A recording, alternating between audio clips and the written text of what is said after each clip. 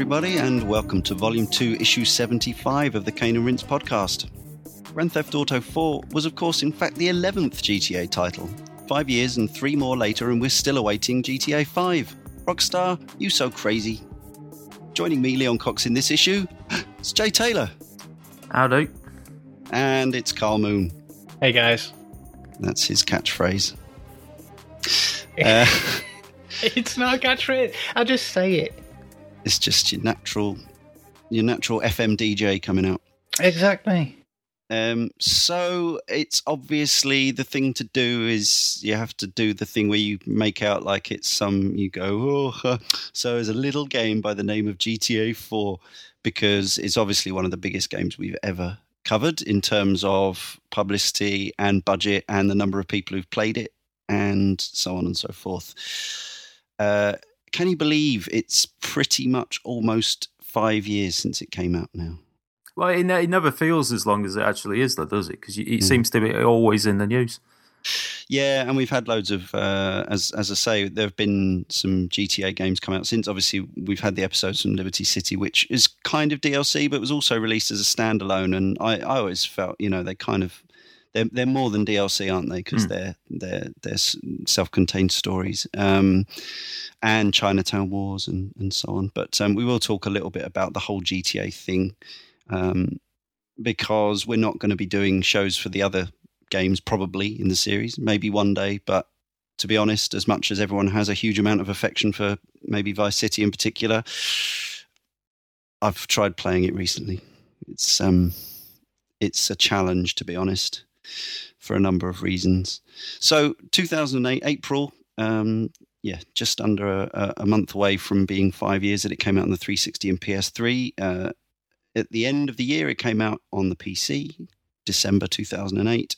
And of course, the PC version, although none of us three have a huge amount of experience of this, is the one that you can make look insane with crazy mods and stuff like that. I know, Jay, you've spent a little time with a GTA 4 with a high-res texture mod on, haven't you? Yeah, that was when Tom Thumb came round with his PC rig and set it up and had a demo of it. It's quite impressive as well.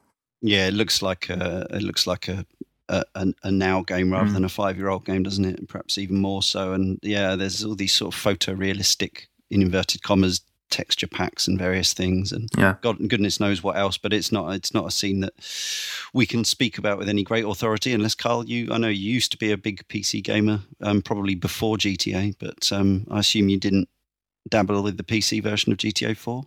I have played the PC version of GTA 4 at a gaming LAN. I have a friend who's a huge fan of the game, and obviously at the time I was playing it through on the Xbox, and we actually ran them side by side, and I played a huge chunk of it through on his PC version, and even the standard version is quite impressive, but some of the videos I've seen of those modifications, they're real sort of labours of love and incredible to look at. So we have here a quote from some of the audio staff from Rockstar North, an interview which was with Games Radar. Matthew Smith, not that one, not Jet Set Willie, Manic Miner Matthew Smith, Craig Connor and Will Morton. So just a little word about this. This is just a little insight on the ambition, I suppose, of the project, about the sound. Stand in the street and you'll hear 3 different radio stations at any one time coming from passing vehicles, all sounding appropriately tinny or boomy, depending on the type of vehicle and whether its doors are open, its windows broken, etc. Did that actually come to pass in the finished game? It sounds a little bit beyond what my experience was. It was our aim that you could place the player in a random position on the map, shut your eyes and listen, and be able to tell where you are and what time of day it is, and I think we've achieved that pretty well. It's difficult to quantify how many speaking parts there are, but at our last count there were over 740 unique voices in the game. There are over 80,000 individual lines of dialogue, more than 7,000 of which are Nico's lines. And of course, he was never to return, the voice actor who played Nico.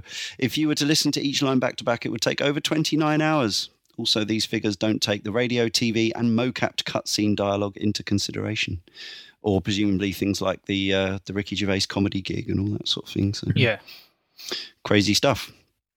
I mean, it's incredibly sort of what they took on was an astounding amount of work, and to some degree, I felt that some of that worked, particularly, the one about closing your eyes and listening, and, you can tell if you're sort of in the busy streets and you hear the train go over the overpass, or you can be in like a park or by the docks, and that side of it was really quite impressive, I've got to say. Some really talented people up at Rockstar North in the audio department. It is believed that the development cost was around $100 million. Nobody knows for sure, probably. But yes, it's up there as one of the more expensive games ever made, ahead of Shenmue and around similar sort of budget to Red Dead Redemption, also by Rockstar.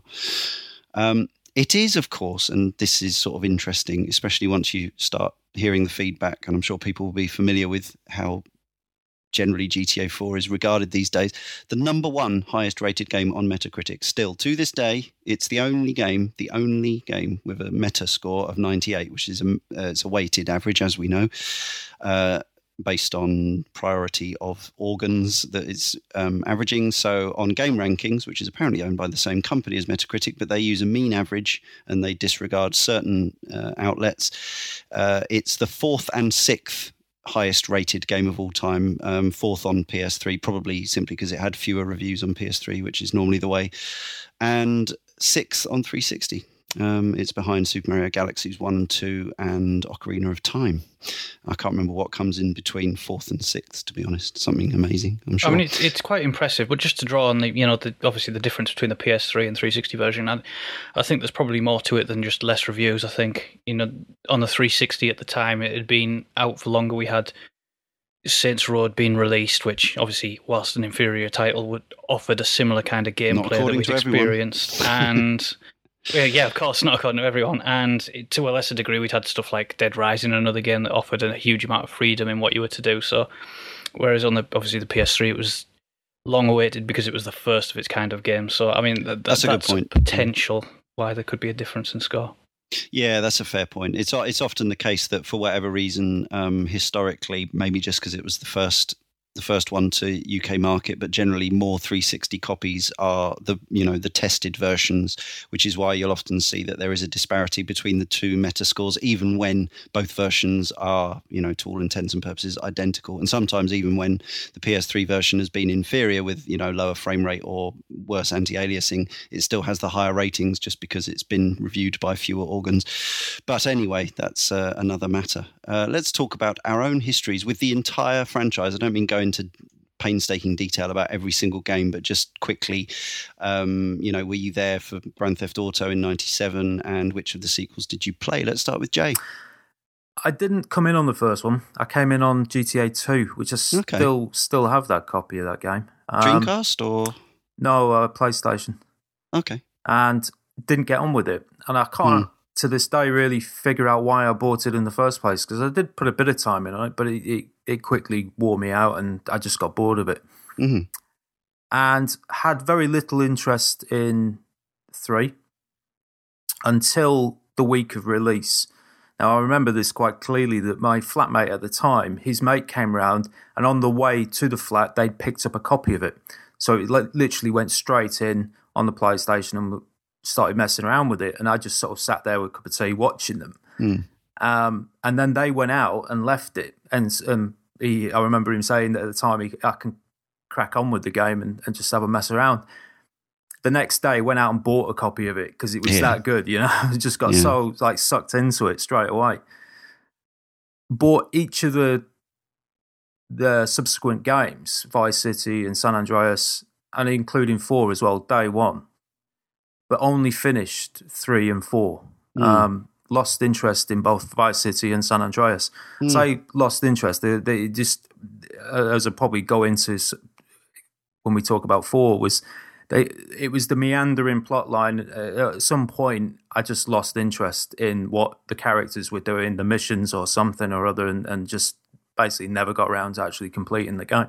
I think everyone's got at least one in the series they didn't finish, and I think a lot of people have never finished a Grand Theft Auto. That was certainly true for me until last 2011, when I finally did play through GTA 4 and both the episodes. But Carl, what about you? Do you go back to GTA 1, DMA design, 97? I was way back on the original, and it's weird because it was one of these games that I'd never actually heard of. And I had a friend sort of bring it round. He was like, "Oh, look at this! You just sort of steal cars." I was like, "Well, that sounds a bit dumb."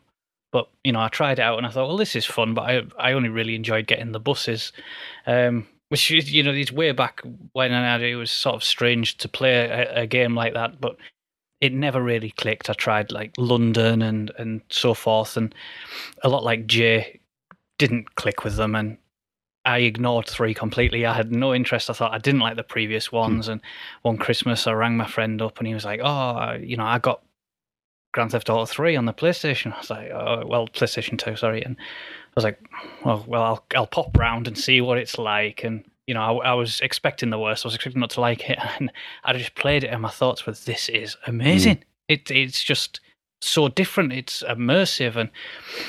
And I would go around there and I'd play it quite regular. And when Vice City was released, I wanted that. That was my main Christmas gift, and I absolutely adored that one. Just cruising around to the music, never really focusing on the story because that didn't really interest me as much as it did just sort of listening to the 80s music and riding around into the sunset on a bike. And I got San Andreas, and it just didn't click with me at all. But at the time that the Xbox 360 and the PlayStation 3 and stuff were coming out, I was a large member on the Overclockers forums, which has a huge gaming community. And for Grand Theft Auto 4, it was just reaching a level of fever pitch that I've never experienced about a game since. So even though I wasn't overly interested in it, you sort of get pulled into that hype. And I went down, and I was unsure on which version to get, so I actually got both the PlayStation 3 and the Xbox 360 copy for a midnight launch, the only midnight launch I've ever done. And I believe you could zoom in closer to the TV in the PS3 version, if that's better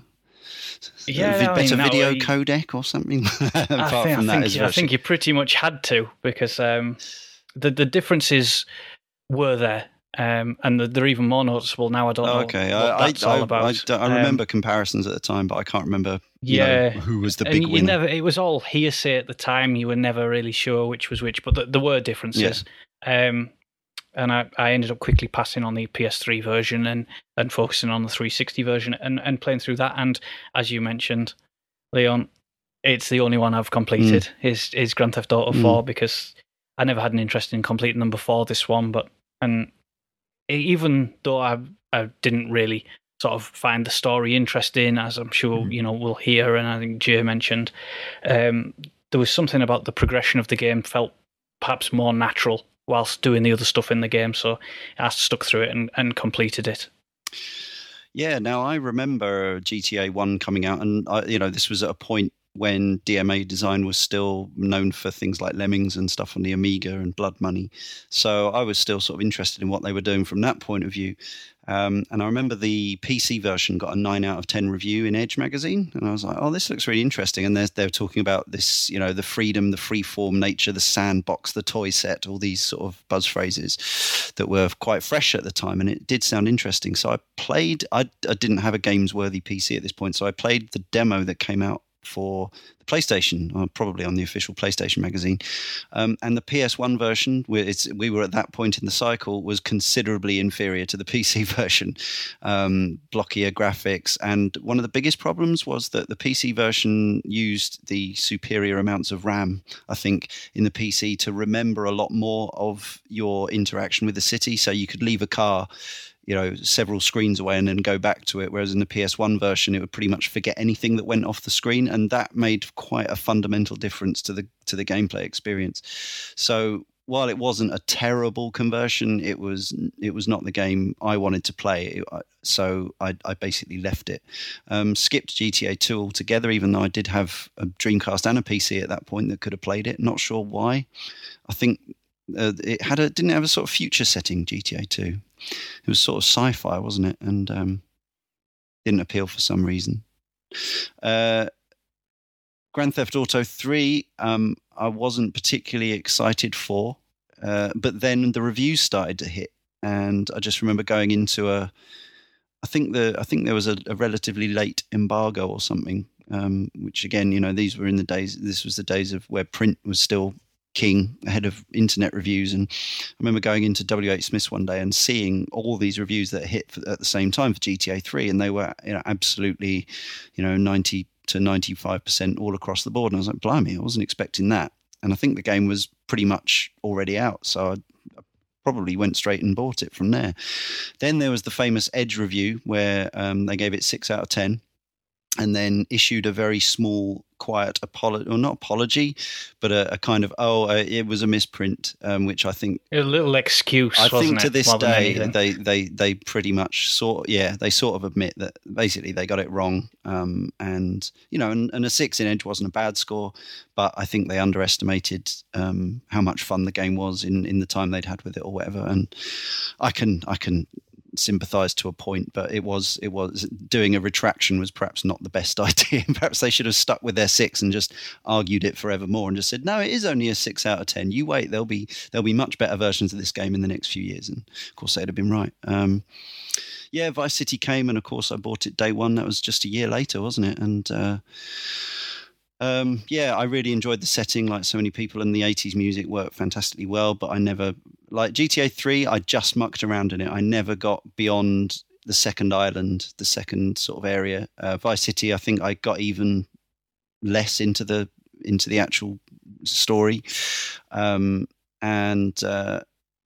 thing about, sorry, rambling on here. Another thing about GTA 3 is this was only a couple of years after Driver had come out, and I loved the actual car chase gameplay of Driver, and this had sort of elements of that, but although the car handling wasn't as fun as it was in Driver, but it also effectively contained like a Crazy Taxi mini game as well. You could do all sorts of things, so it felt like kind of lots of games in one, but mostly it was, of course, going on rampages.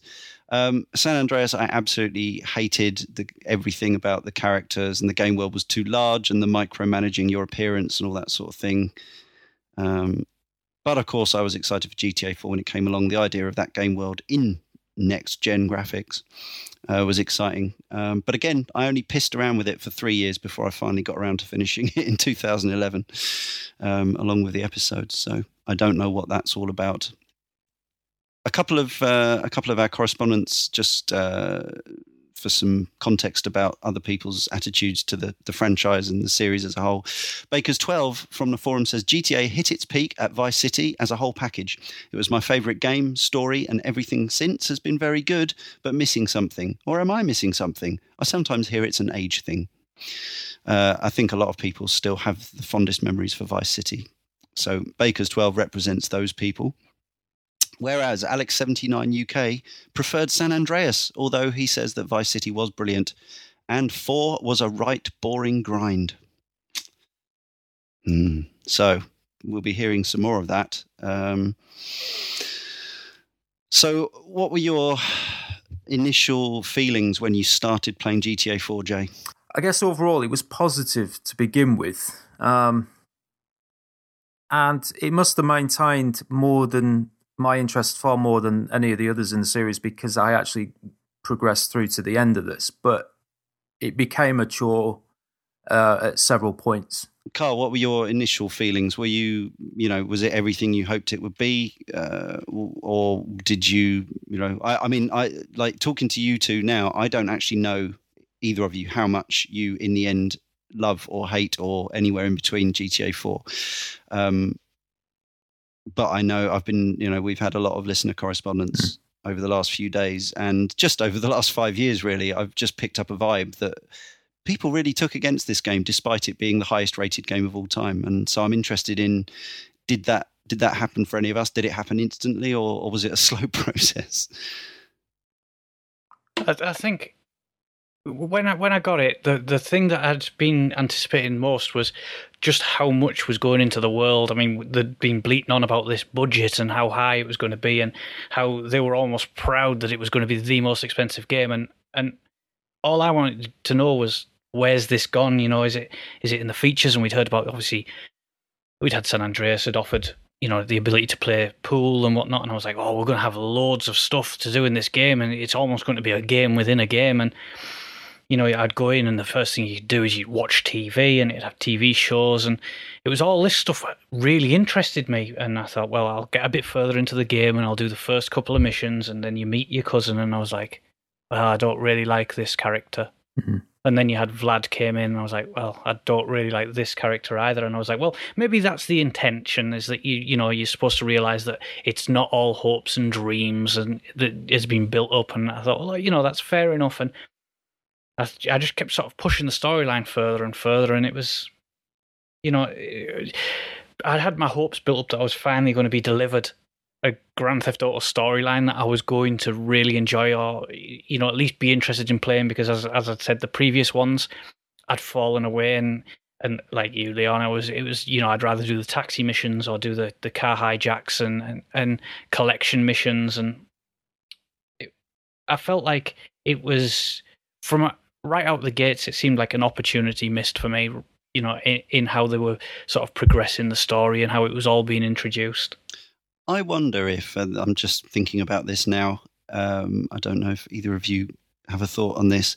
I wonder if it's almost the fact that because the cutscenes, the acting, the characters were all that much more at the forefront when you compare them to previous games. I mean, maybe San Andreas to a certain extent was heading down this road, and that was one of the reasons I didn't like San Andreas, was just the thought of spending time as this character and with these people was abhorrent. They were just awful human beings. And sorry, and I was just wondering if maybe the fact that kind of that was more at the forefront in GTA 4, the fact that you're constantly reminded that even though Nico, whatever, he's trying to make amends, he's not really. He's basically still a murdering scumbag. You can make all the excuses you want. He's still a criminal and a killer, and he's surrounded by absolute scumbags, and there's no real element of redemption. It's pretty much from miserable situation to miserable situation. And is it just that, is this why people said, God, Saints Row 2, which came out later the same year, is so much more fun because it's just ridiculous, whereas GTA is kind of heavy going in a lot of ways. I think you've definitely raised a valid point, and in the strangest sort of way, I think maybe Grand Theft Auto 4 was the best thing that could have ever happened to a franchise like Saints Row for that reason. I mean, I feel like we're in the minority here, Leon, because you have stated outright your dislike for San Andreas, and I've heard so many more people say that is their favourite in the series, and I've always been very flat about it. I just did not like that game. Not one piece, and for the exact reason, I hated the characters in it. I didn't like any of them, and I think the fact that was the last major game going into this is the next major game, and I felt that was one area where it hadn't advanced whatsoever, and the media were all going on, oh, you'll love Nico as a character, he's so different, and I was like, this guy's a douche. I just don't like anything he's doing. I don't like his attitude. He's very cynical, but not in a witty way, and he's just dry and dull. And it was, I think, almost within the first 20 minutes, I knew I wasn't going to enjoy my experience of this character, and I was hoping for almost comic relief from other ones. And, briefly you sort of get it from Brucey, who I think is quite fondly remembered by people. And you could argue maybe that was a bit short-lived. And yeah, it was just the people that were populating this world weren't exactly people that I wanted to be in a world with. But I guess the argument would be, would it be a Grand Theft Auto without these characters? But it's strange because, well, that's the thing. I played 3. I was probably more invested in the character in 3. Quite possibly because he was the silent protagonist, and he didn't have a person. You projected your own personality. You could justify your actions because you weren't being told. Yeah, and the moment, I think with every other one, perhaps less so with Vice City, because the main character, whilst he's got obviously the famous voice actor and all the rest of it, but as soon as we got into San Andreas, I was less and less. There was no empathy for any of these characters at all, and by the time we got to 4, it was just the funny thing with 4 is I think the characters in the 2 expansions are far better and far more interesting than the character in the main game. They're both still scumbags. Yeah, but their actions kind of felt more in place. Nico's or in every cutscene, Nico's sort of bemoaning the fact that he's trying to get away from all the killing. He's come to America to find a new life, and yet then the moment you play the mission, he's just killing everybody in sight, and it's just ridiculous. I mean, of course, you can say that's how you play it, but half the time you end up, it's the only way you're going to get out of a situation is literally by gunning down dozens of people. It's a tricky one because, like you go, if you watch one of my favorite films of all time is Goodfellas, and they are reprehensible scumbags to a man. Is it different? I think there's a couple of differences. I think one of the things is GTA 4's tone flips around all the time between outright comedy and drama and tragedy without ever kind of settling where it wants to be. You've still got all the amusingly named restaurants and all that, and the funny adverts on the radio and stuff. But you've also got this apparently, serious human drama going on with really horrific events in it, and that doesn't quite sit right. And also, I think it's the fact that you're complicit in the actions a lot of the time, and again, it's weird because I play lots of violent games, we all do, and we can enjoy them in certain situations. But I'm really I'll say it now, I enjoyed GTA 4. I like playing it through. I think it's got all kinds of problems, but for the most part, I was having a good time despite all those issues. And I actually find the Saints Row kind of aesthetic and tone every bit as reprehensible, but I can still have a good time with it at times if I'm in the right mood. So I suppose there is something to be said, if you don't want to spend 30 hours, 40 hours in the company of scumbags being a scumbag, then don't play GTA 4. Yeah, there is that. But then you'd be missing out on one of the best open worlds in video games. It's just... There's a certain way to look at these games, and Jade, made a good point going back to the silent protagonist in 3, and I think Vice City was almost a caricature of the world of Scarface and Miami in the 80s, and it was goodwill. And I guess with 4, they had all the comedy elements of the gameplay, but it did it within almost the world of Boys in the Hood and that, and I can appreciate those as movies. They're not fun movies, and I think that's maybe why I didn't enjoy that. But with GTA 4, there was clearly the ideal was that they were going to deliver it was going to be almost a straight story. That's what they wanted to deliver, and I don't necessarily dislike GTA 4. I think there's a lot of fun things to do in the world, and I think most of the fun things that come are maybe not even secondary or maybe even tertiary elements of the game. It's sort of daft stuff that happens, but I think if you're going to be in a world with those people, I mean, you mentioned Goodfellas, and I mean, it's a fantastic movie, but they're reprehensible people, but it's all delivered with a certain element of charisma and presence, and that is maybe lost in the world. And whilst the voice acting is it's good, it's not really delivered in a way with any charm or wit. I mean, we've all referenced how Nathan Drake is just a mass murderer in these games, but it delivers it in a funny way. It does it in the story with charisma, and this is so dry that it's you're not really a fan. And he is so hypocritical as a character that I just didn't like that. He's be clever about it. If he doesn't want to do this thing, why am I almost pushed that you have to do this thing? Every mission is kill someone or drive here and threaten someone or something. And it's why? He's just come off the boat for 5 minutes. Why is he doing this? If it was a movie and Nico Bellic arrived in New York and ended up on a downward spiral, they would have at least a 20-minute sequence where he tried to do the right thing, which would, as in get a job, and you would see maybe it would be a montage. You'd see him getting hoofed out of, he'd end up stacking shelves or something, and he'd be like, and eventually he'd be like, "Fuck this," you've seen it, and it's the stuff of crime movie legend. But really, as soon as he meets up with Roman, who's already kind of involved in shady dealings, and who himself is a sort of tonally mixed up mishmash comic book character. You could almost argue that it's slightly a xenophobic caricature of an Eastern European. And that's actually true of a lot of the as much sort of high quality wit and satire as there is in GTA 4. There's also a lot of stereotyping. And so there's not that, right, this is Nico trying to go straight effectively and build his way up from nothing. He basically gets involved in crime within the first 20 minutes because it's a video game.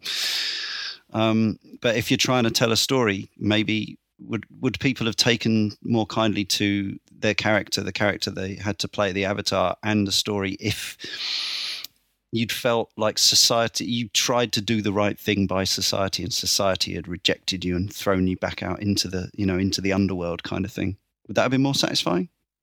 Well, I think there's certainly a lack of cleverness, and we've seen since in two what would be classed as open world games, a similar system to this in that I'm going to name Mafia 2 and L.A. Noire. Mm-hmm. Both as games that, in Mafia 2, you start out, you're in the war, you realise you're troubled, but you're from a background and you arrive in town and you've got essentially that 20-minute build-up that you're on about from the movies of why he's the way he is. He's true. Fought in the war and he struggled, and you've got L.A. Noire where through the power of flashbacks, you realise that he was in the war, but he's got a problem with the way that, he's dealt with the stuff, and almost that he blames himself for something. And even though you're obviously on the other side of the law, there's still that build-up in a character in an open world that is much smarter in its storytelling. And all that is completely lost. All we hear on the boat coming across is that his brother's written to him the land of opportunity, and that is so drilled into you, is the American dream, but you don't feel any of it. You don't ever feel that for 1 second that Nico is actually looking to live that dream, to earn a living. It's why is he the way he is? We don't know. We know that something's happened in Eastern Europe, and he's been through the former Yugoslav republics and the wars that they had there, but it's passed in conversation no more than stories of sleeping with a hooker or beating someone around the head. It loses all relevance and potency in the story because it happens in a car journey that's 60 seconds long. They went in there with the intent that they wanted to tell a story going from character to character, drug deal to drug deal, or whatever, but they all almost like they ran straight to the middle of a story without telling the start, and for that, it lost so much respect from me. From like I said, I was almost lost in that world, and within 20 minutes, I realised that any sort of enjoyment I was going to get whilst progressing was going to be from doing daft things, or to quote, dicking around. Yeah, I think a lot of people at the time were quite struck by the infamous "who do you kill" decision, which I think probably was influential. I think there have been, we've seen similarly, quotes, difficult moral decisions to make, but playing it as I did in 2011, it didn't really feel like that much of a big deal, because it was, again, kill one scumbag who's a scumbag for one reason, or kill another scumbag who's a scumbag for another reason. I've already killed 2,000 scumbags up to this point anyway, and a load of innocent passers-by, so why should I care about which of these two characters I kill? Those of you who got to that point back in 2008, was that a memorable scene, moment, decision? Not really, no. What were they called? 8 Ball and the other guy? Playboy X. Playboy X. Actually, that one had almost passed me by, to be honest. Thinking back on it, that obviously shows how little impact it actually had. The only one at the time, people were all over it. They were like, "Wow, who did you save?" Oh, spoilers. It was. See, I thought it was daft because it made it quite clear that whoever you killed, you were going to get their apartment to live in. Yeah. Now, Playboy X lives in a massive house that's in a much better location. Yeah. So I wanted that house, and that sort of drilled my decision. I mean, we'd had decisions in games before. That was no mystery. We've had decisions that are tougher to make in games like Deus Ex or whatever. So these decisions sort of fell incredibly flat, almost like Jay said, passed him by. It was like, well, okay, that one. It didn't really make any impact on the story, and as much as they tried to, dress it up like it would, it was incredibly clear that you were essentially making a choice for a safe house. Have a nice apartment or a shittier one, yeah. Let's hear from Alex again, Alex79 UK, contributor to the Cane and Rinse forum. GTA 4 was a game I'd been looking forward to for ages. My girlfriend bought it for me on release day as an early birthday present, and I actually booked a week off work to play it. Cool. As opposed to GTA 5, where I've actively tried to avoid too much info on the game, I eagerly devoured any trailers, screenshots, and snippets of information about the fourth installment. I think it's fair to say that by the time the game was released, I was at absolute fever point. When I finally popped the disc in my 360, I wasn't disappointed. First impressions were great. The graphics were amazing, and the 5.1 audio mix dragged you straight into the heart of Liberty City. Then I got in a car and sped off, and the driving felt way off the mark. It was really loose, and crashes were plentiful. For a game that's arguably 50% driving and 50% combat, it seemed odd for the game to be such a departure handling-wise from previous installments. Still, it didn't take long to become accustomed to the new handling, and before long I was handbraking around corners and pulling 180s as if nothing had ever changed. My first few hours, nay days, with the game were excellent, but then at some point, and I can't remember exactly when, it all started to fall apart. The missions became incredibly repetitive and dull, keeping up friendships with other characters became nothing but a grind, and eventually even Liberty City itself became a grey and brown boring blur of monotony. The game tried to implement new stuff that it just didn't need to. There was a morality system barely touched upon to the point that it was completely redundant. The lack of flying vehicles was a real disappointment. The helicopters just weren't as much fun as all the jets and different planes in San Andreas. I can totally see why they're going for a more realistic game, but it seemed to be massively at the expense of fun. There are plenty of positive things to mention, though. Combat was solid, the cover system worked well, and shooting from cars had been greatly improved. Whilst Nico wasn't particularly likeable or charismatic, there were a few really good characters. The steroid-pumped car nut, was it Bruce, was a standout for me. Unfortunately, by the time I'd reached the end of the game, I just had enough of it all. It's the only GTA I've never replayed. I don't think the soundtrack helped either. It just didn't have the iconic tracks we heard in Vice City and San Andreas. We may as well talk a little about the soundtrack at that point then.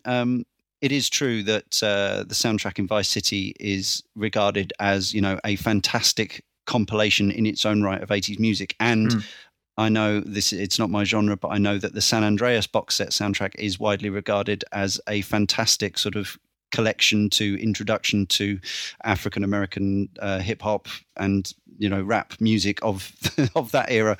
So I guess by its very nature, the soundtrack to GTA 4 is it's more eclectic. I think there were other genres in San Andreas and Vice City, but I guess GTA 4's covers a lot more bases, doesn't it? There's a metal station and a pop station and a sort of new agey station, and there's some amazing music in there, some brilliant choices, but it doesn't have the same personality, I suppose, as a whole thing. Is that fair? If you're only talking about licensed music, yeah, but I think 4's radio stations excel at anything that have come before.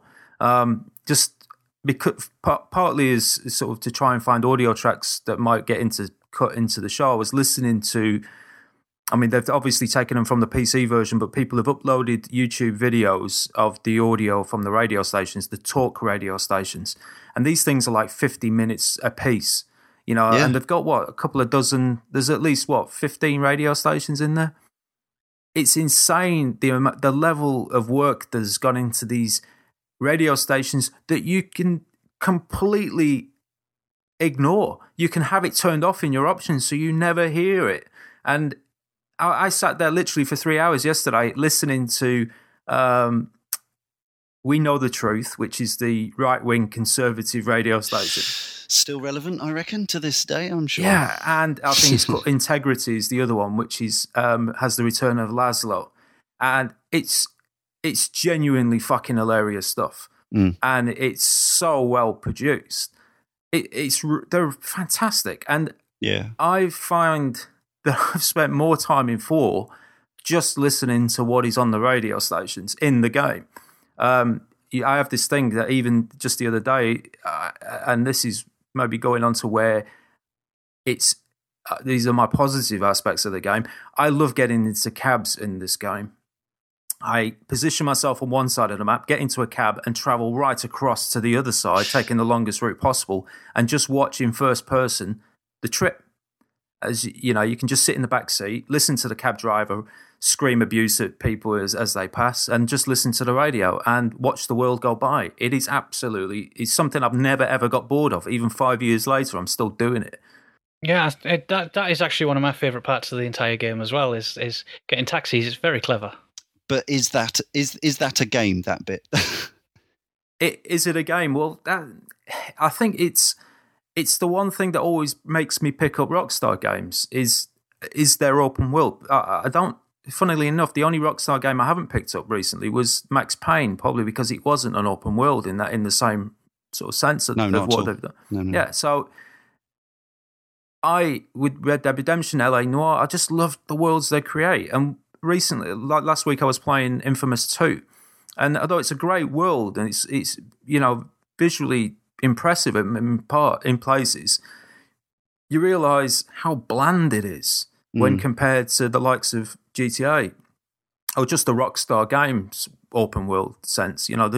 They invest so much detail in there and texture it with audio, which the radio stations just add that extra background to everything. They create the sense that it is a real living, breathing city, because the radio stations are referring to shops that are actually there and places you can walk past in the street. And so it gives this sense of real investment in the world they've created that you don't see that in many others. I mean, Saints Row is probably the only one that's ever tried to emulate it.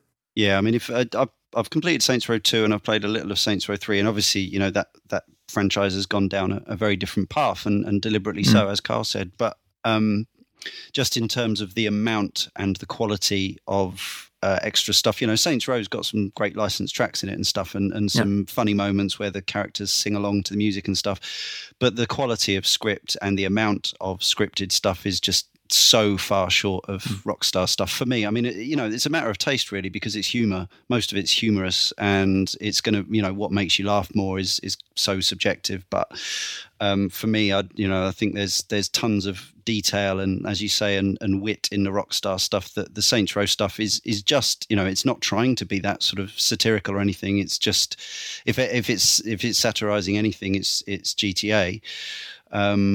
And it's like, I don't know, it's like Jackass sort of level humor rather than an American it's like satire. It's lowest common denominator comedy in Saints Row compared to really sort of polished wit and parody in the Grand Theft Auto games. And I think if Rockstar are known for anything, it is essentially polishing stuff to the sort of nth degree. And I think, bringing up the radio stations is that they are as anticipated in GTA games as, major features in any other game. And people can't wait, they're obviously anticipating Grand Theft Auto 5 because they want to know what the radio stations are like. And I think GTA 4 does have some great stuff, and Jay is right that the political or the adverts and that side of stuff is much superior, at least in my opinion, to the music. Again, as I mentioned with the story, they were going for a sense of realism. I know for a fact that they actually sent specific people out to find the upcoming tunes in New York to sort of get that feeling of the city developing, to put that in GTA 4. And I think that's maybe why there is a lack of iconic tracks, or a number of iconic tracks. So there are some there, but some are taken up by a more modern sense to try and get a feeling of what the city's like overall. And and Leon, you mentioned that Vice City and San Andreas both had very well received CD releases in box sets, and I have friends that have bought both, and they had no interest in going out and buying a GTA 4 compilation because it just didn't feel the same. It didn't feel as connected to the theme.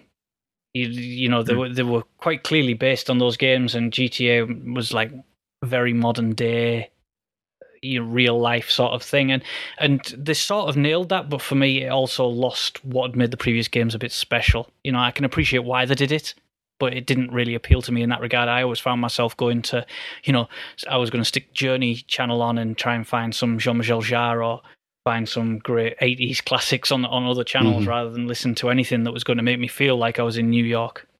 I wonder what the GTA 5 soundtrack's going to sort of go for, whether it's going to have a theme or whether it'll just be a sort of another mishmash of contemporary tunes. Could make all the difference to people, seemingly.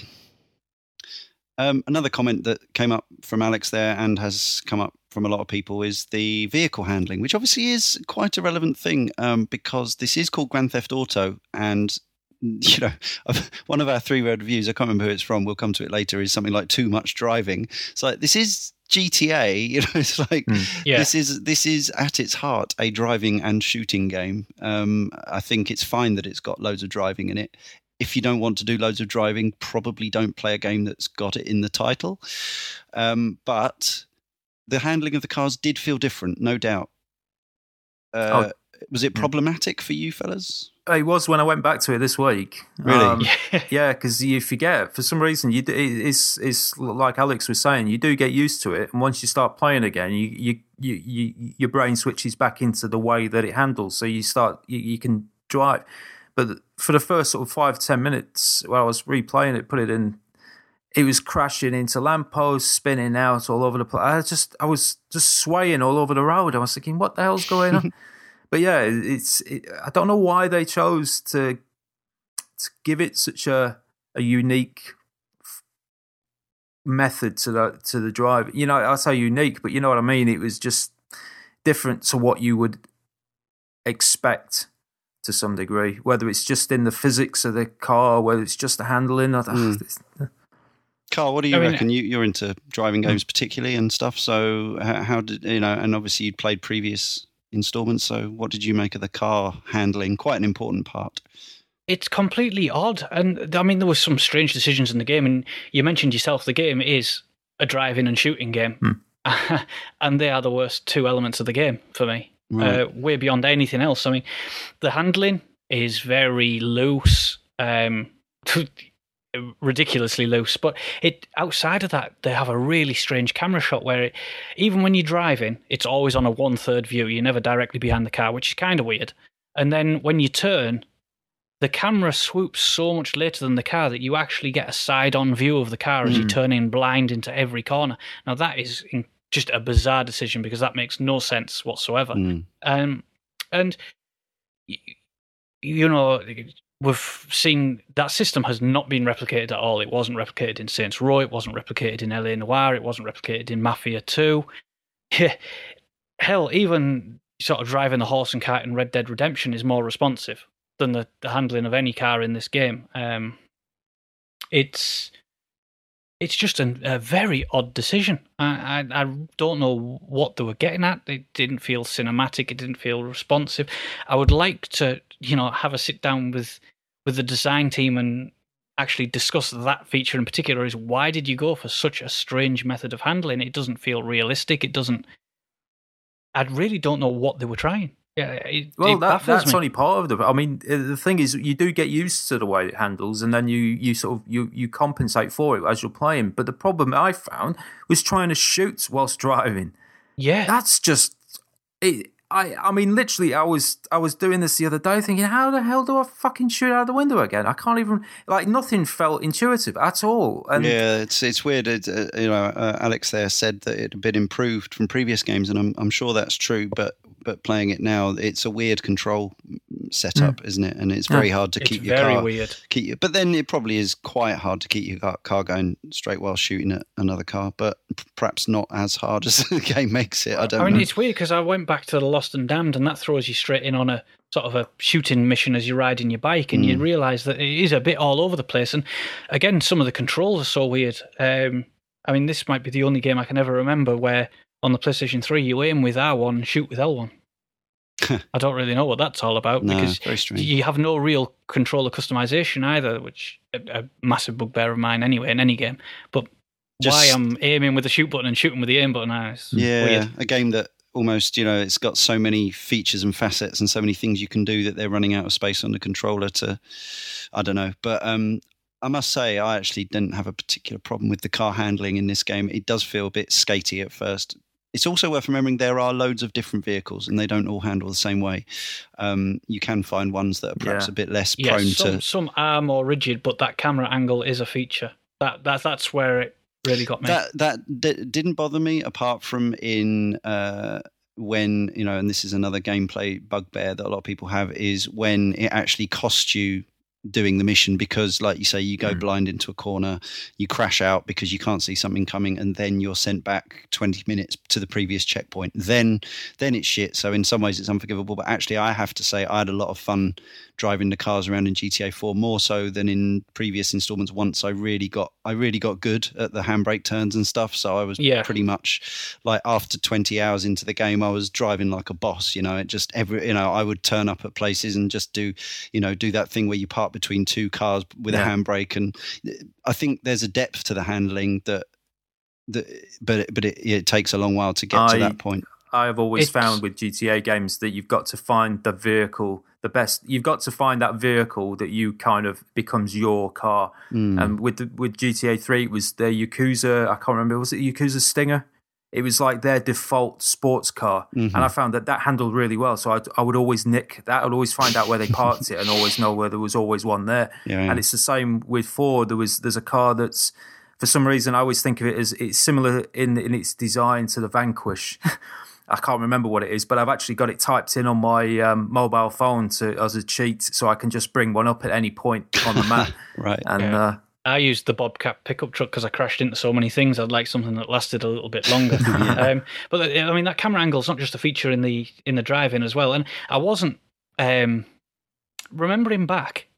I wasn't too critical on the driving. It is something that, going back to it now, I'm like, whoa, that is a bit odd. But it's even when you're walking around as Nico, if you try and turn that camera angle around, it'll allow you, but it's almost actively fighting back, and then it almost like overcompensates and flicks back past the character the other way before settling straight directly behind him. So in situations where you're trying to clear out apartments or something and you're going up and down stairs, it's very hard to almost see where enemies are. Yeah. I don't actually, was that different in the previous games? I can't remember. I can't remember if it was in the previous games, but I know it shouldn't have been in this one. Right. Yeah. And as regards to, we may as well talk about the shooting as well, which is obviously another thing you spend a lot of time doing. It's in 2008, it was, again, an improvement on previous GTAs, better lock on, better cover mechanic and stuff like that. Playing it in 2011, which is now a couple of years ago, it felt a little bit old-fashioned and a bit insubstantial, but it wasn't terrible. It certainly wasn't like, oh, this is unplayable. I remember having good fun in the shootouts, and actually, when Nico was doing his "I'm completely fucking unhinged" shouting stuff, that was actually pretty sort of exciting stuff, shall we say. It was hugely improved over the previous ones. I mean, I'm not going to lie, it is massively improved, and there is of course a bedding in process. It was the second time they'd used the Rage engine, but it was the first time they'd used it on anything like this. So there are always going to be teething problems, and we've seen since, we've had Rockstar games with Red Dead Redemption and L.A. Noire and Max Payne 3 that all offer a very good shooting. And in my opinion, each one improves on the predecessor. So as a starting block, GTA 4 was there. GTA 5 is going to be hugely improved in that department, given the previous games that Rockstar have put out. Yeah, I mean, I don't agree about L.A. Noire. I didn't really enjoy the shooting in that as much as in GTA, but although your opinion of Max Payne 3 is echelons higher than mine, I did say to somebody recently that I thought if they basically bolted the Max Payne 3 shooting into GTA 5, that would be pretty much spot on. I would be very happy. My problems with Max Payne 3 were not the actual act of shooting and aiming. It was just the fact that the game is boring, but the actual shooting and aiming is fine. And yes. Mechanically, the game is pretty spot on. It's whether or not you take to the rest. Put that into an open world and stuff. Yeah, you're onto something, definitely. Let's hear from Buckled Kipper. He liked GTA 4 more than most people. He says controversial opinion, which again I'd just like to state. It's a funny thing to say about the highest rated game of all time. Controversial opinion, but this is actually my favourite of the series. Memorable lead character for once and a really immersive game world. Possibly the most underrated multiplayer of all time as well. We'll talk about that a bit later. Not at great length, though. Let's hear from another correspondent, shall we? With a view to sparking off further conversation. Robotic Monkey says, GTA 4 is the best worst game that I own. Or should that be the worst best game? So much stuff to do in the game, so many things to see, and so many places to explore. I feel, however, that most of my enjoyment from the game came from messing around in free roam in multiplayer. Clicking on the jazz radio station and going for a nice gentle drive across the city, absorbing the sights and sounds, seeing how the people interact with the city and one another. The game for me was rammed full of so many exciting moments where careful detail had been placed into things. I remember shooting at a car, the windscreen flashing with red, followed by the driver slumping forward in their seat and the car accelerating wildly out of control and running me over. I heard people complaining about the cars controlling badly and that they felt too sloshy. I think they handled just like an actual car, and once you got used to driving a little more gently, the car physics were just fine. So why then is it my best worst game? Well, while the city was nicely crafted and the cars and driving were handled well, the rest of the game, to me, just felt a bit meh. There was little variety in the missions, just repeated iterations of steal from this, here, shoot this person, chase this person. One mission in particular, three-leaf clover, ultimately made me give up on the game. I tried every variant of trying to run ahead of my teammates who I had to nanny, or hanging back and trying to pick people off to keep them safe. But every single time someone would die and I'd be reset back to half an hour ago for another agonizing drive across the city back to the same bank heist. I had no emotional investment in the story. I felt that I was being led by the story to believe that Nico is a troubled man with a past that he would like to forget and move on from. Sadly, I spent most of the game thinking that Nico was a bit of a jerk and was continuing to surround himself with morally bankrupt people. The writing seemed a little schizophrenic and kept flip-flopping between trying to be gritty, poignant and serious, disinterested with moments of, hey, it's my wacky friend Bruce. Isn't Bruce wacky? He's saying silly things. Let's go and drink beer and look at boobies. It's not that either approach to the game would have been bad, but it left me feeling like a lot of the writing was just a bit awkward. The AI seemed rather clumsy, trying to escape and being shot at in your car while your AI companion is running in circles around the car because they seem to have forgotten how to use a door handle. I probably don't need to go into how irritating it was to have to answer your phone every 5 minutes to go out with one of your wacky friends. I think Robotic Monkey raises a few good points there. Certainly the tone thing that we talked about earlier. He also mentions again, I think that particular mission, Three-Leaf Clover, comes up quite a few times in people's criticisms because it was particularly tough. It was particularly out of your control as to how it would pan out, and it had particularly long checkpoints. Yeah, it's weird because I remember two notoriously annoying missions in that game were Three-Leaf Clover and No Love Lost, and I'm wondering if they were intentionally made to be more awkward because they are the founding stories of both the main elements of the two DLCs. I guess how planned was that? I'm not. Well, I mean, so sure. Three-Leaf Clover's the bank robbery, which Ballad of Gay Tony starts, and the No Love Lost is where you chase down the motorcyclist for dating the daughter.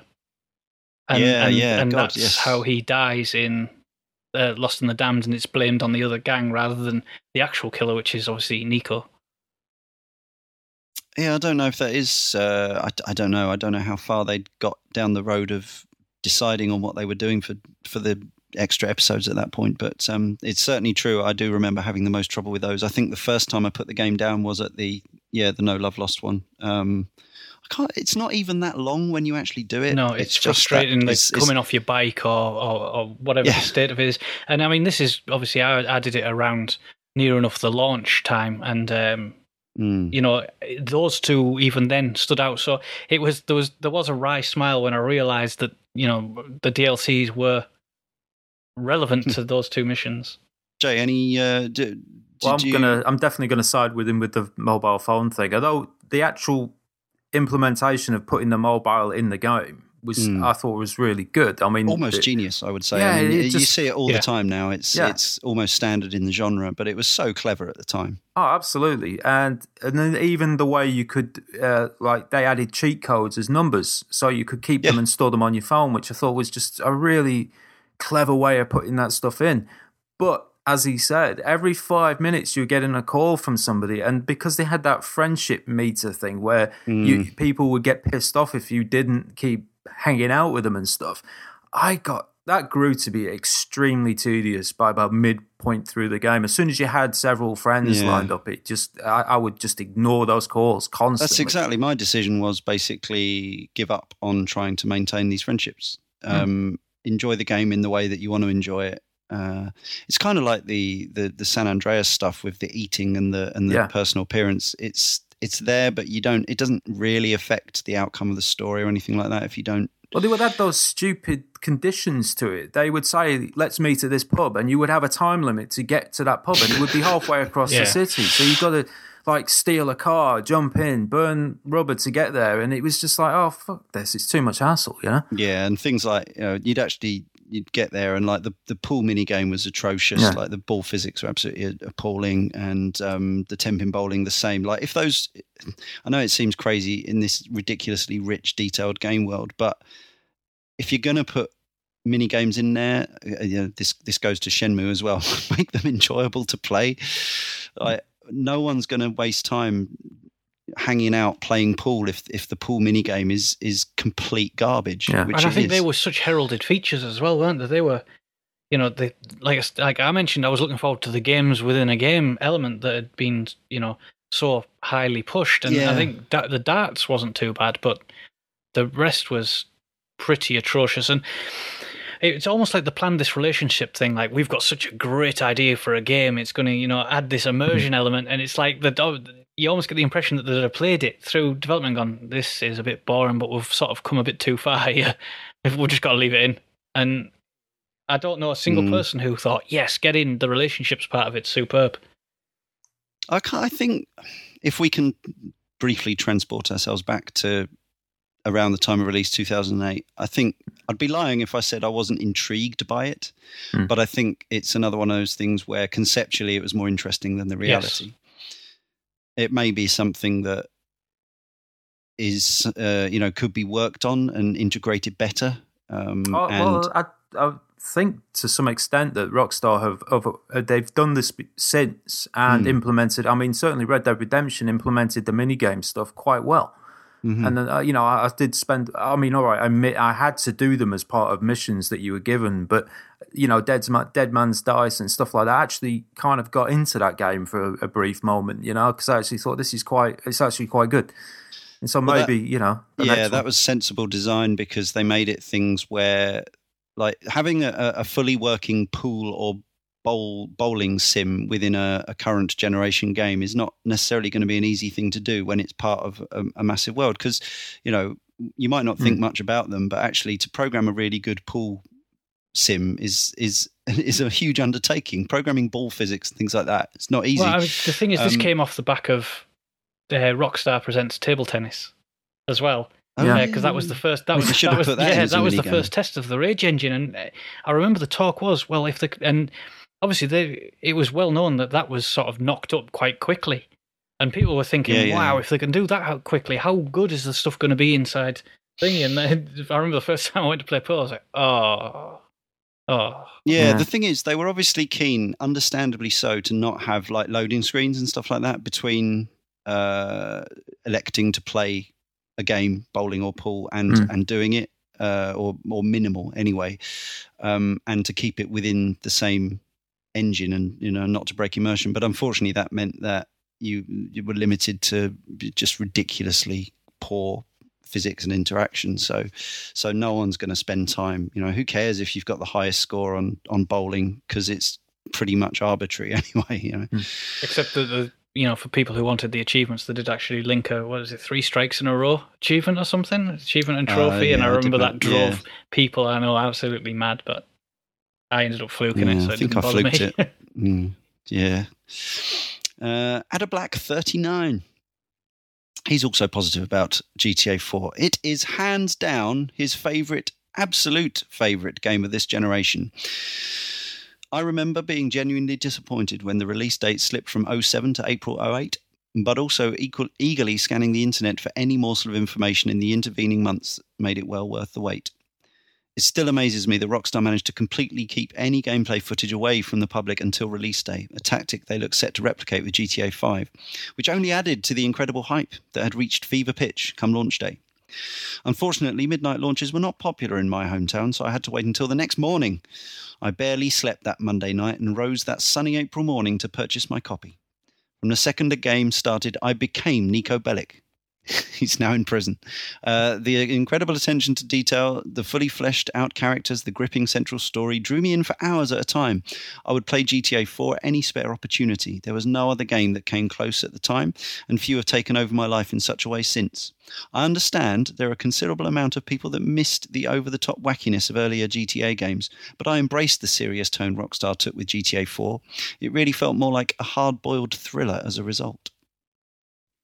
So somebody out there agreed with the review scores, completely. And he's going to love this nice podcast. But what I did quite like is how he mentioned that, he lived that game and it drew him in and he would play it. And it funny enough, when I saw that, it reminded me of way back when you were doing Gamer Talk and Jay was talking about Red Dead Redemption. That's always the bit, whenever I think back about Red Dead Redemption, that's always the comments I remember about it. It was Jay talking about it. And I always sort of envied him the ability to sort of be drawn into that game like that. And for anybody to be drawn into any game in such a way. So for someone to be drawn into GTA 4 like that and love it is absolutely fantastic. And I can sort of understand why it would, with there being so much in there, it would do that. The thing that annoys me, I guess, is just out of pure selfishness, is that it didn't for me. Yeah, I mean, I certainly, I suppose a direct comparison is fairly useless, but I'm going to do it anyway. I certainly much preferred Red Dead Redemption to GTA 4. Oh my God, yes. Interestingly, I kind of, in the end, although I'd played a fair amount of GTA 4 before I played Red Dead Redemption, it was actually playing through Red Dead Redemption and completing it, because it was the first one of Rockstar's open world games with that structure that I'd finished. It was actually that inspired me to go back to GTA 4 and the episodes and play them through back to back. And I'm glad I did. But Red Dead was still better. Yeah, even though there were similarities to having a mass murdering protagonist that seems to be doing it for a reason that's not necessarily necessary, but at least charisma goes a long way. I guess the thing with that is you with Red Dead, there was you empathise with that character on a level because he was about getting back to his family. Yeah. So there was method in his madness. Yeah, and you knew his reasons for doing what he did and so on.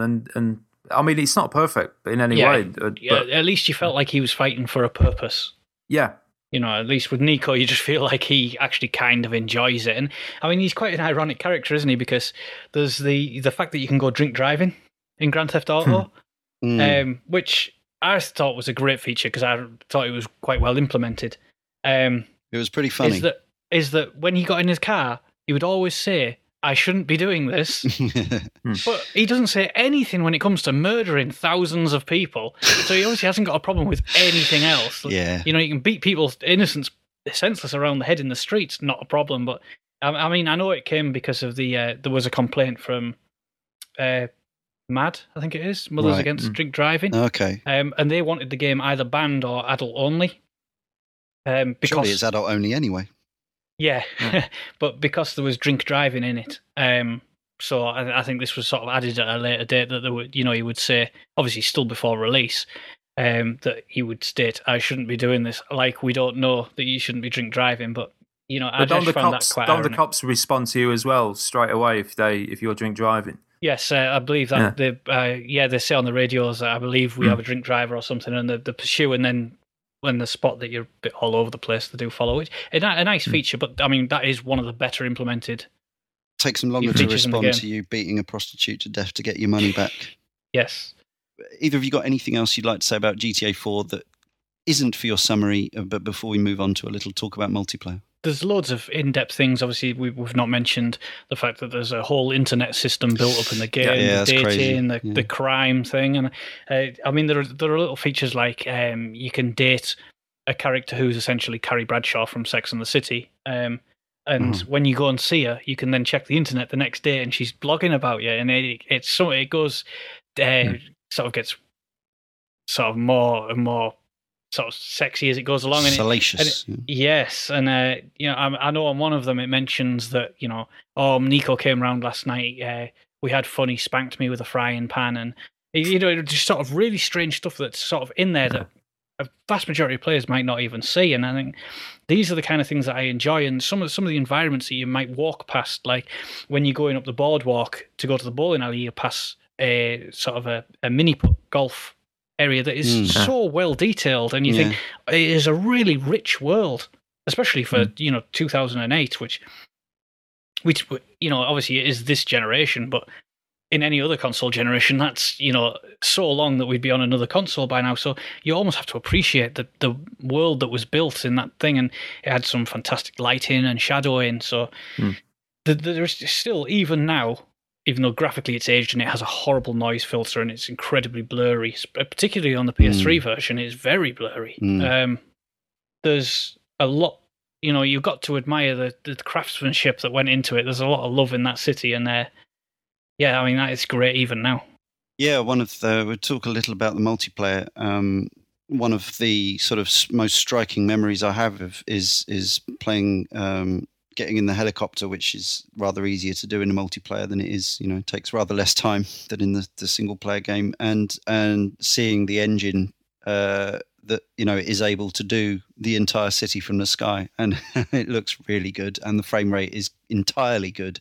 It doesn't start really chugging or anything. You can still, obviously, it reduces detail of things below and stuff, but even playing it in 2011, it had started to look a little fuzzy on the Xbox 360, but actually flying around, the water still looked good, flying under the bridges, taking in the scenery at night, it was still really impressive. And the multiplayer, the free roaming stuff, and I only ever played the sort of deathmatchy type stuff a little bit. Let's hear from Robotic Monkey again. He says the multiplayer gaming was great fun. The co-op missions were great. Racing was spoiled by the fact there was always one jerk who would park traffic and jam up the streets. And multiplayer in general for me was spoiled by one of the most unintuitive multiplayer matchmaking systems. It felt like a wrestle and lots of loading screen watching while trying to set up. All true, but I had so many hilarious sessions of just shenanigans multiplayer sessions with GTA 4, just with a group of mates making up our own rules and pissing about. Like, some of my fondest multiplayer memories of this sort of last, the online era, really, I should say. Anybody else, or did a lot of people pretty much ignored it?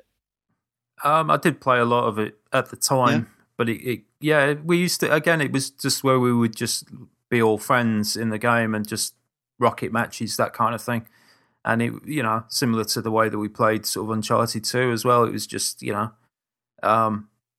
was good in small, you play for an hour and a half and then put it away for a bit, and there was never any real investment. It was just a laugh, and you do crazy shit like, nicking cars and just trying to run each other over and stuff. Just it was fun, but I'm curious to see where they take this in 5. I think they, again with Red Dead Redemption, I think there was an aspect to that multiplayer that worked a lot better for me, but, we'll see. Had some of the same problems as well, though, didn't it?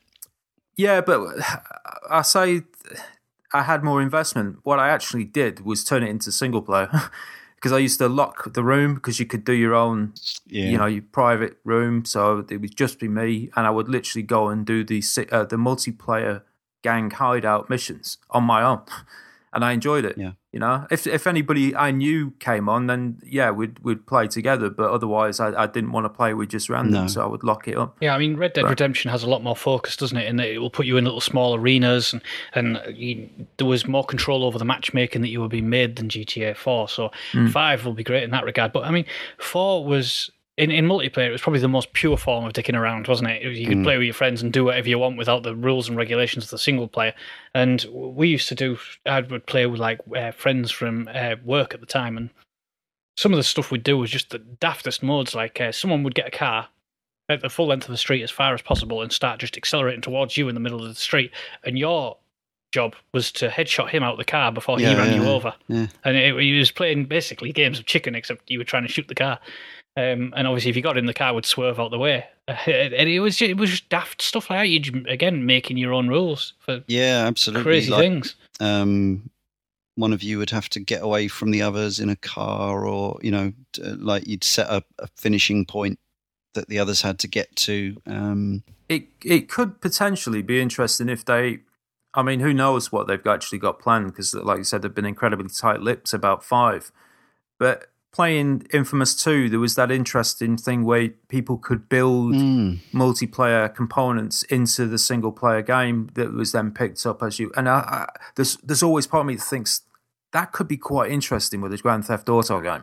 If you can create little submissions that you set the rules, you set the thing, and people can then decide to go into them and test them out and stuff, which, Yeah, I mean, I'm hoping for something similar to like Project Gotham Racing's Route Planner, where you can plan these really exotic routes and have them immediately employed across multiplayer games, and you daft little stuff like that. Whereas you're not sort of focused on a set route, so you can do like these most incredible parts, or perhaps the ability to do like a tiered race, like a car, bike, and helicopter, or really allow for so many sort of rule changes for what you wanted. I think that would be absolutely superb. There's so much potential there. It's whether they can sort of make it work and come together.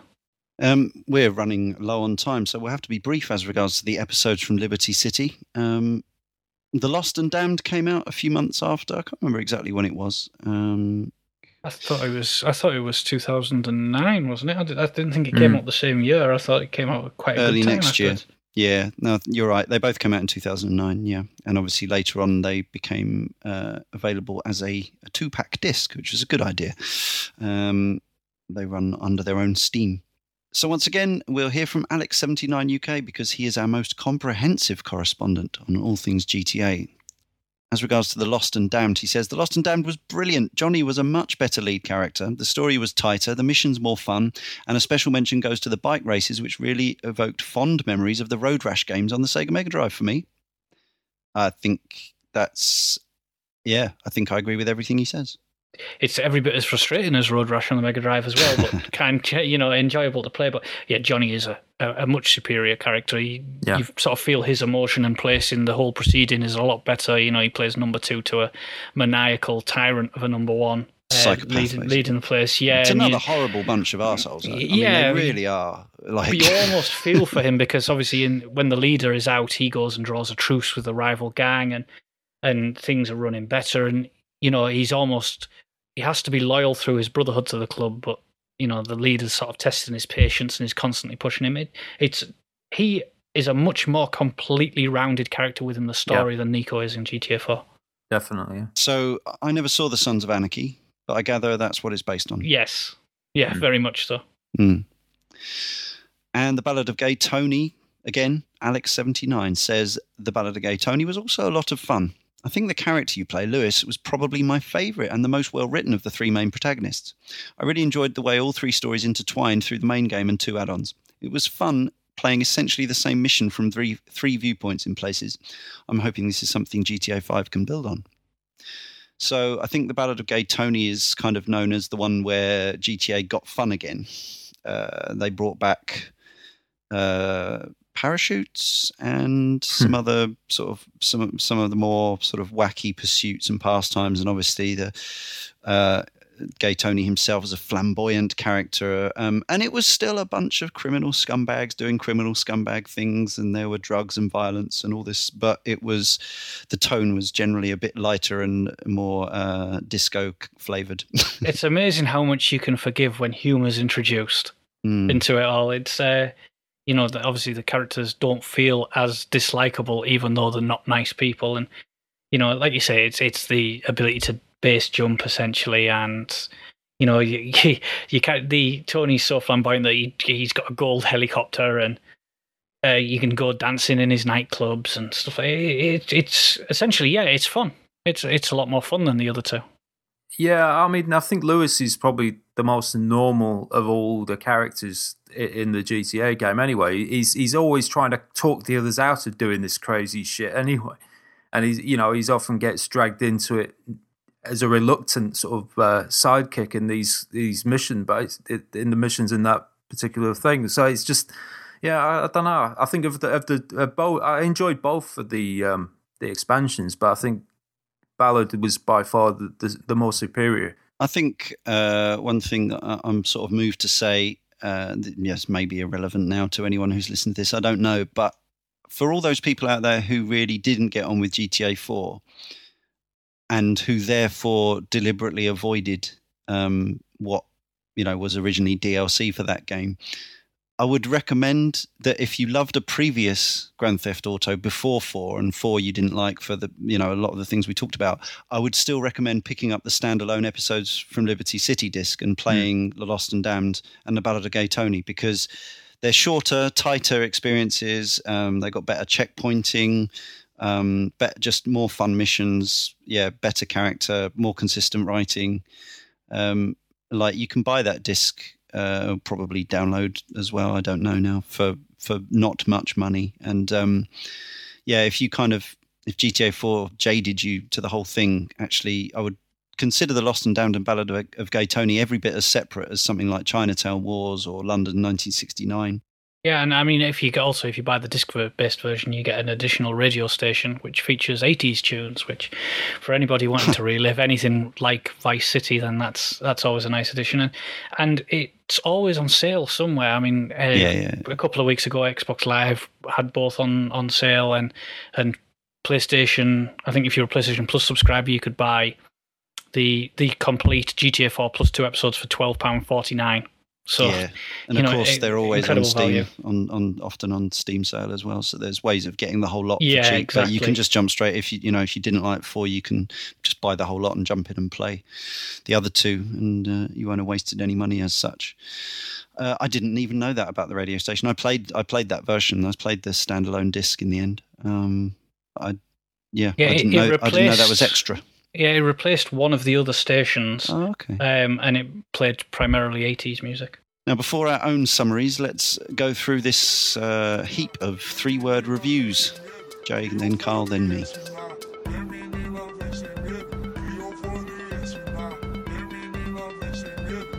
Right, Sky Potter says, best dicking around. Robotic Monkey, goddamn pigeons. Yeah, we didn't mention the Pigeon Quest. Probably good reason as well. Yeah, probably still the worst example of that kind of thing in video games. Shoot 100 pigeons, which was it 100? Yeah, I thought it was 200. 200, even worse than twice. It's ridiculous. Bad. Yeah, and they're just hidden all around this vast city, and you can occasionally hear them cooing, and just bullshit.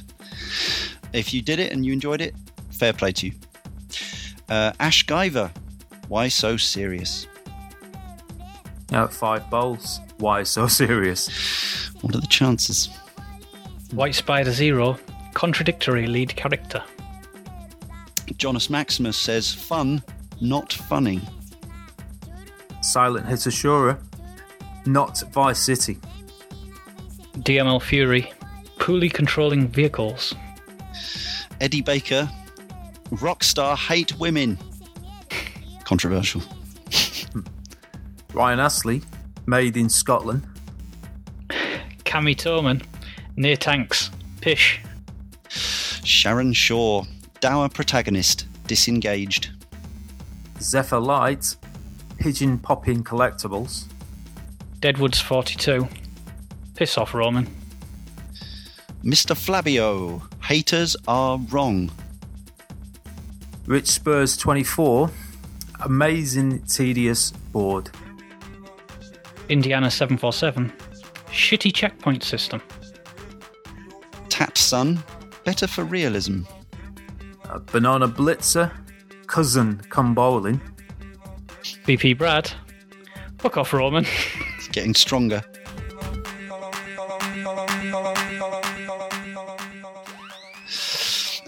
Moose Grinder, crushing po-faced disappointment. That's a review of us, not the game. really. Mechanis FX.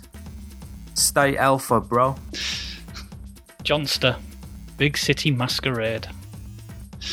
Jake Del Toro, DLC outshines Nico. And he's right. It's All-Star.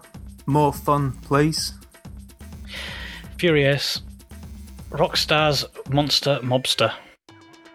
Should that be Mobster Monster? I'm not sure. Or Monster. Baron Phil. Too much driving.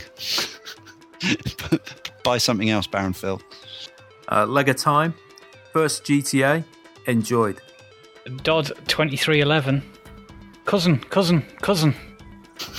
That's Roman again. I think you're supposed to do that in the accent, but yeah, I was going to say we should have read them all out in Russian accents, shouldn't we? But I can't do it. Cousin. No. All right, cousin.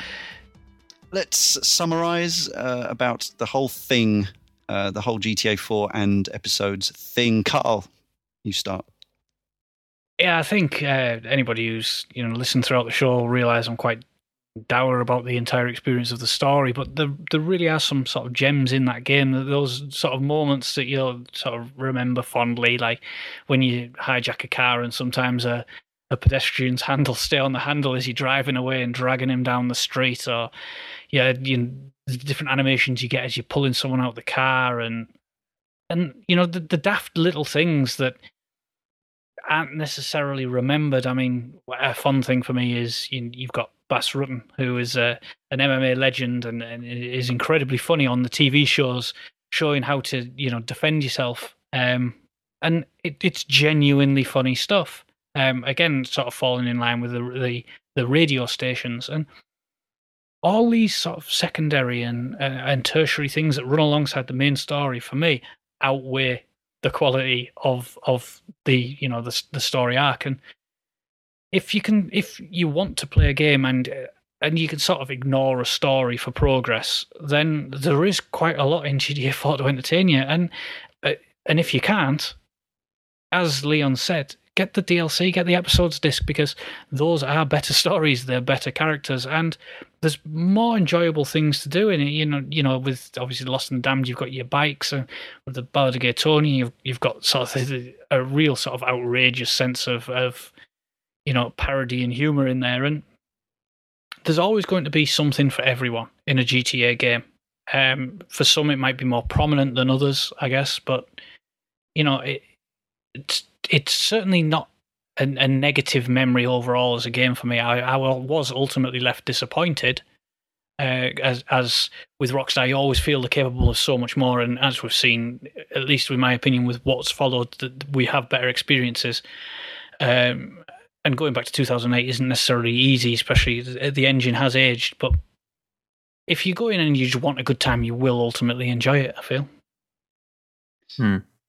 Yeah, as I say, I played these back to back in, I guess, over the space of a couple of weeks or 3 weeks, maybe in 2011, and I haven't played them since. But my memory is based on that time and the 2008 early experiences, mostly positive. Definitely loads of problems, all the things we've talked about already.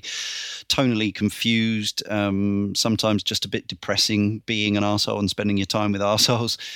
But the game world, the city, the detail, the satire, all of that stuff is really, really good. And amazingly enough, as with virtually every big game we ever talk about, the truth lies somewhere between the 98% critical fawning and the "this is the shittest game ever" backlash. Neither is remotely true. It's a really good game with some really cool bits and some enormous problems. But yeah, certainly if you didn't get on with GTA 4 but had fond memories of earlier GTAs, don't disregard the episodes from Liberty City disc, because there's a lot of GTA style fun to be had. I suppose the thing is, it was never, even though it had next gen graphics, it was never going to be as special as GTA 3 was, because that was one of the first times that, it's a long way after the first time we had full 3D movement in game space. That's been going on since the 80s. But the first time it was solid and convincing, perhaps, and the amount of scope was so impressive that when Vice City came out, it was an iteration on that, and it had more style and more cool to it. By the fourth episode, I don't think it was ever going to be as kind of warmly received by people, just because, you get that sense of, it's the diminishing returns thing, isn't it? You've already done a lot of the stuff. And I think GTA 5 will probably have, it will have some of the same problems, because not only that, it's another 5 years and it will still have loads of the same gameplay. It will still be getting in cars and throwing people out of cars and shooting through windscreens and all that stuff. And, I'm afraid, time moves on and experiences aren't as fresh, but yeah, they're good games. Personally, I prefer them to Saints Row, although I can appreciate the ludicrousness of the Saints Row games as well. But perhaps don't take them too seriously. Don't expect the second coming. Jay? I'm going to reiterate what you guys have said, because part of it is I wouldn't actually recommend 4 on its own. I wouldn't recommend people play it now anyway. I think its time has passed. And with 5 coming out so closely anyway, so yeah. But I would recommend the episodes, because I do think they're more like they're like the good stuff that's been distilled into 2 sort of quite clever little side stories, if you will, which maybe that's doing them a disservice, but they are actually quite, in many ways, superior to the main game.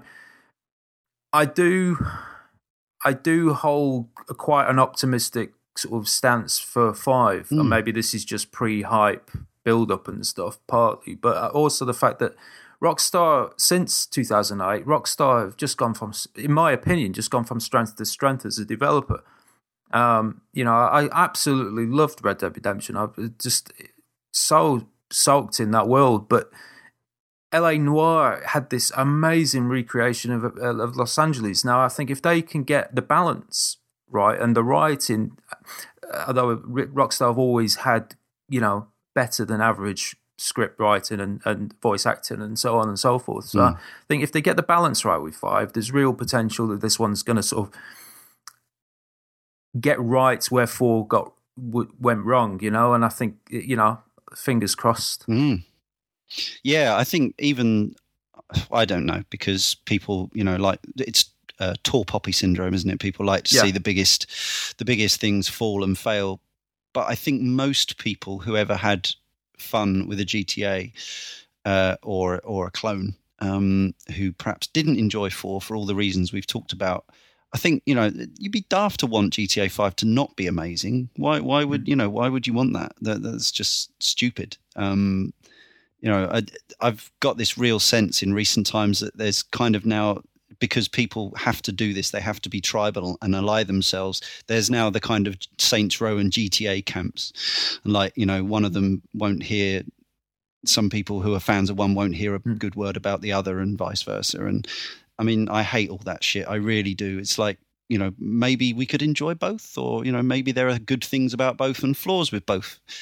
I really hope that GTA 5 is all the good things about the previous ones, and without the flaws. Why not? Why wouldn't I want an amazing GTA game to play? I also hope that the PC version comes out soon, along with the console versions, and there's not like a big delay, because it's gonna struggle on current gen. Well, that's the other question at the moment, isn't it? And I think that's probably the biggest question, is whether I pick this up day one or whatever, is what's it a period on? Because they have already implied that it's running on PlayStation 4.